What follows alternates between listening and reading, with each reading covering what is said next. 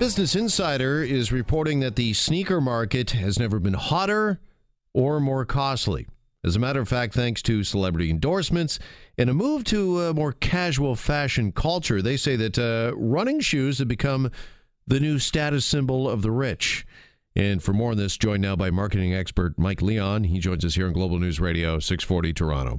Mike, how are you this afternoon? Very well, thanks, Jeff. How about you? I'm doing okay. What is it with the sneakers? I mean, these prices, they're getting pretty astronomical. They are, but you know what? You said it. It is all about status. So, you're not buying shoes. You're buying a point of expression. And, for certain markets, kids are a huge one with this. And by the way, I remember this when I was a kid, too. I pressured my parents to buy the latest in Nike Airs. And really what it was about was standing out. So it's getting more and more pricey and it's getting more and more exclusive, but the principle is still the same. It's not the shoes. It's about the image that really allows people to have. It's funny you said Nike Air because it brought me back. I didn't get on the Nike Air bandwagon. Sadly, I went the other way. I went with, remember Reebok Pump? Sure do. Yeah, and I thought, man, I was going to be cool with that. I was the only guy in high school with Reebok Pump.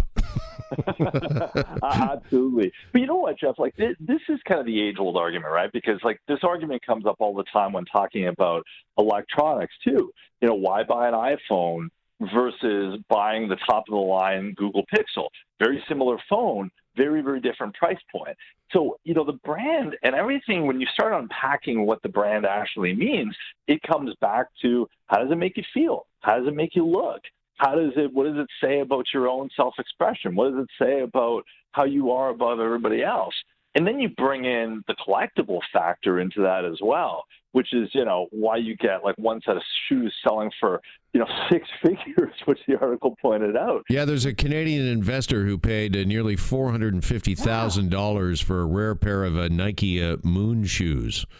Absolutely. Unreal. Yeah, so it's really interesting when you start unpacking all those different factors that lead up to it. But, the undeniable truth is that, the brand unpacks all those feelings. And the feelings is what leads people to want to spend this ridiculous amount of money for them. Yeah, well, kind of, peel back a few of the layers here for us. When running shoes first became status symbols, does it go back to kind of the first Air Jordans? Is that the genesis of this, or is it even further back than that and Stan Smith? Well, I remember hearing stories from my parents about, wearing Converse as kids or similar types of shoes to that. And, I think while I can't necessarily speak to the exact history, what I can say is, the brand names becoming the brands themselves and becoming a whole, full of imagery goes back quite a bit. And I think, I remember as a kid when Air Jordans first came out, what that very much symbolized was that, it gave people the feeling that they can be amazing. And by buying these shoes, that gave them a small, very small sliver access pass towards that. And that's an incredible thing. There's a lot of negatives to it, and it certainly add a lot of pressure. But from a branding perspective, what it does is it tells anyone that, hey, you want to be like Mike? Buy the shoes. And you look back to the way that Nike really marketed them, it was very much along that line. Be like Mike, wear the shoes, look at what the shoes enable. So I think that was a huge turning point in history. And you pointed out that, the Reebok pumps, that was one of the reactionary moves from that. And there was a whole bunch of, very, very, failed attempts at brands trying to kind of be like that. But Nike was one of the huge ones. Yeah, but those Air Jordans, it's amazing because you're right. When they first took off, if you will, pardon the pun, people, you're right, wanted to feel as if I can't really walk in Michael Jordan's shoes, but this gets me at least one step closer. But the really interesting thing for me about Air Jordans, Mike, is the fact that the Jordan's playing days are long behind him, but Air Jordans, the shoes, are still as popular as ever. They are, for sure. And I find that curious on a couple levels because Nike's also taken a bit of a different approach in their marketing where, they're still relying on celebrities, but they're also marketing to the every person. Like one of my favorite ads in the last few years from Nike came out where they had an overweight boy running. And all it was one shot of the boy running. And for a minute, you watched him running from very far away, and he got closer and closer to the camera. And a voiceover underneath, in a lovely accent, said, everybody can be great.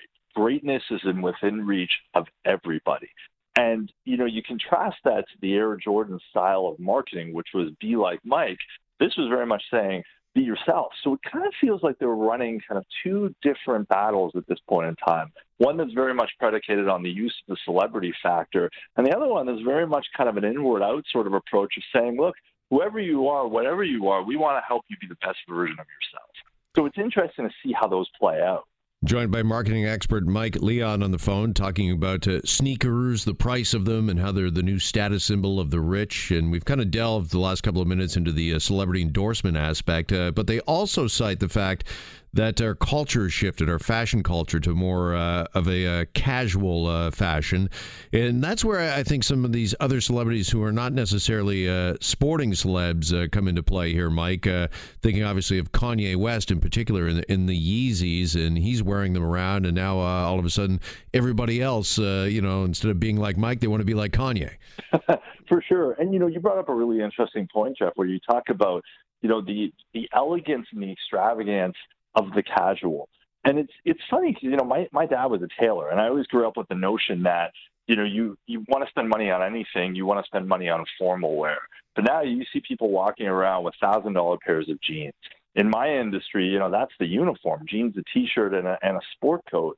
So the pedigree that's come with casual has really upped its game over the last little while. And so, when you ask the question, does it make sense to spend $400 or $500 on a pair of shoes and maybe wear those shoes to a meeting or maybe wear those shoes to work? Yeah, you're seeing a lot more of that. And if that's what people are doing and that's what people are using them for, does it justify that expense, especially if it makes them feel all those feelings that you want to have come with it? The answer in a lot of cases is yes. Yeah, and it's just not the youth anymore that's sort of susceptible, if you will, or buying into this. It's funny, I was at a barbecue on Saturday night, and a buddy showed up, and I asked him, are those Yeezys? And he's like, yeah, I spent like $8.99 for these shoes. I'm like, Wayne, what are you doing? $900 on running shoes? He goes, that's why I'm wearing my $40 Jack Nicklaus golf shorts with them. Absolutely. But that's a community, right? And, he'll meet people who are wearing the same shoes, even people he doesn't know, that'll look at him and be like, hey, look at you. And, those brand communities exist all over the place. You drive a Jeep, you see someone else who drives the same type of Jeep, they'll usually put up the number 4 because that's the symbol among Jeep drivers. Mini drivers have these communities as well.